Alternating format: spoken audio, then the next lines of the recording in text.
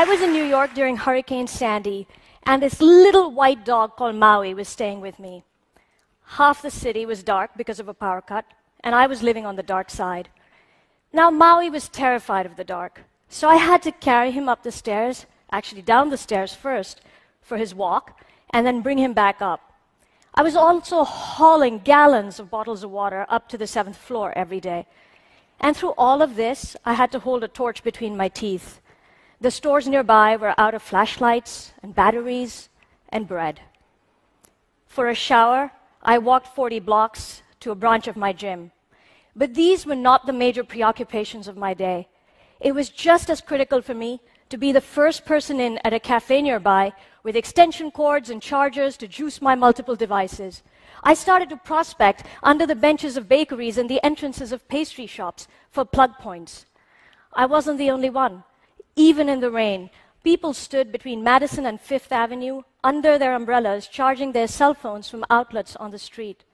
Nature had just reminded us that it was stronger than all our technology, and yet here we were, obsessed about being wired.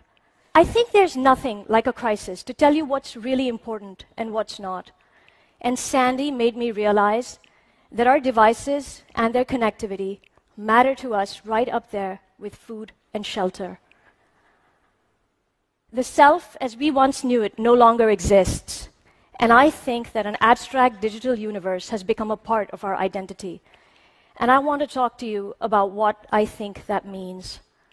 I'm a novelist, and I'm interested in the self because the self and fiction have a lot in common. They're both stories, interpretations. You and I can experience things without a story. We might run up the stairs too quickly, and we might get breathless. But the larger sense that we have of our lives, the slightly more abstract one, is indirect. Our story of our life is based on direct experience, but it's embellished. A novel needs scene after scene to build, and the story of our life needs an arc as well. It needs months and years. Discrete moments from our lives are its chapters. But the story is not about these chapters. It's the whole book. It's not only about the heartbreak and the happiness, the victories and the disappointments, but it's because of these, and sometimes more importantly, in spite of these, we find our place in the world, and we change it, and we change ourselves. Our story, therefore, needs two dimensions of time, a long arc of time that is our lifespan, and the time frame of direct experience, that is the moment. Now, the self that experiences directly can only exist in the moment, but the one that narrates needs several moments, a whole sequence of them. And that's why our full sense of self needs both immersive experience and the flow of time. Now, the flow of time is embedded in everything, in the erosion of a grain of sand, in the budding of a little bud into a rose. Without it, we would have no music. Our own emotions and state of mind often encode time. Regret or nostalgia about the past, hope or dread about the future.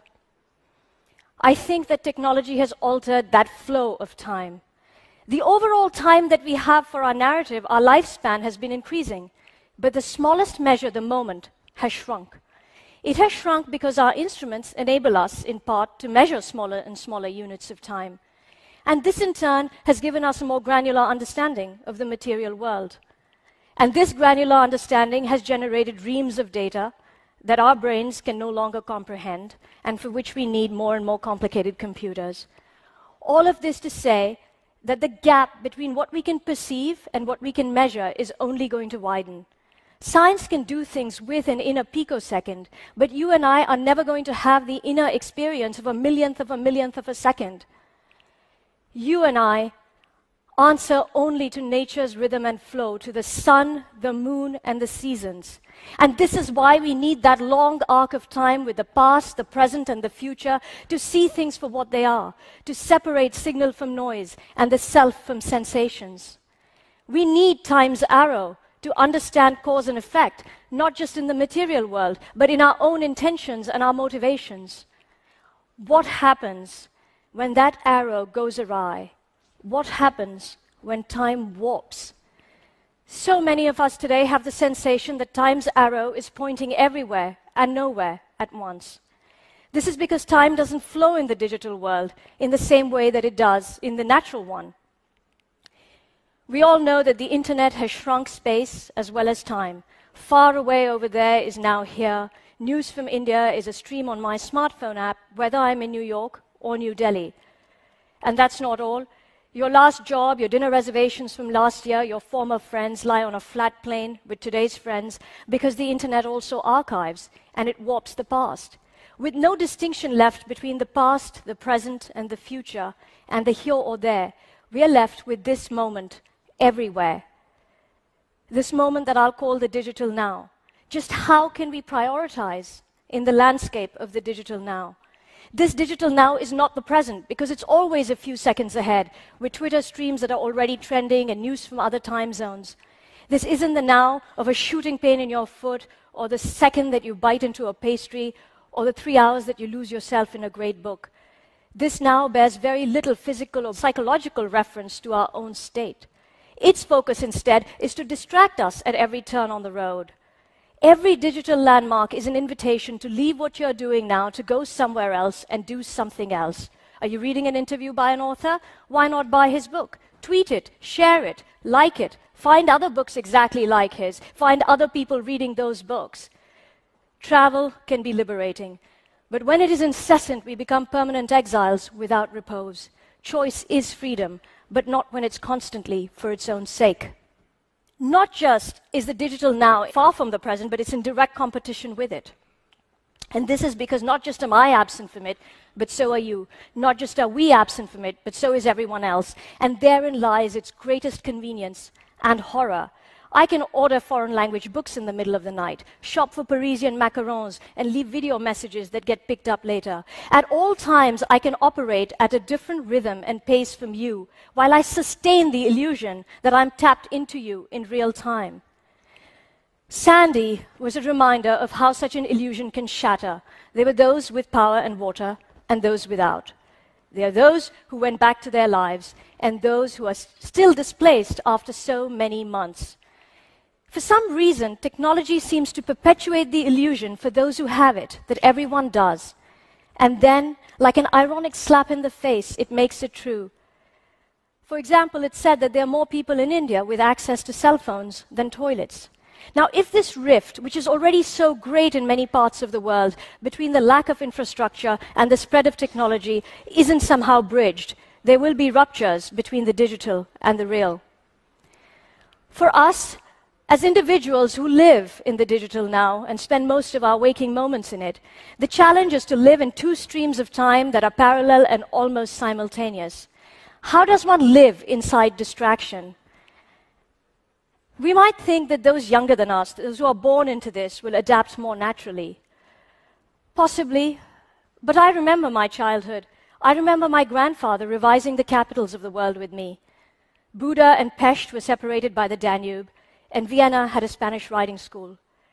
If I were a child today, I could easily learn this information with apps and hyperlinks, but it really wouldn't be the same, because much later, I went to Vienna, and I went to the Spanish writing school, and I could feel my grandfather right beside me. Night after night, he took me up on the terrace, on his shoulders, and pointed out Jupiter and Saturn and the Great Bear to me. And even here, when I look at the Great Bear, I get back that feeling of being a child, hanging onto his head and trying to balance myself on his shoulder. And I can get back that feeling of being a child again. What I had with my grandfather was wrapped so often in information and knowledge and fact, but it was about so much more than information or knowledge or fact.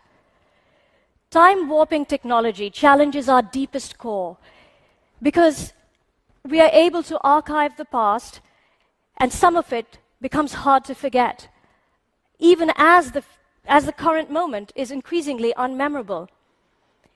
We want to clutch, and we're left instead clutching at a series of static moments. They're like soap bubbles that disappear when we touch them.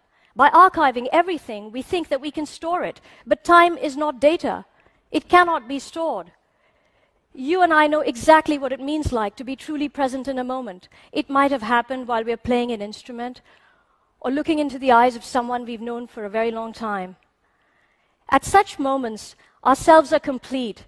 The self that lives in the long narrative arc and the self that experiences the moment become one. The present encapsulates the past and a promise for the future.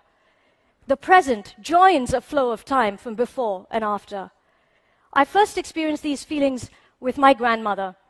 I wanted to learn to skip, and she found an old rope, and she tucked up her sari, and she jumped over it.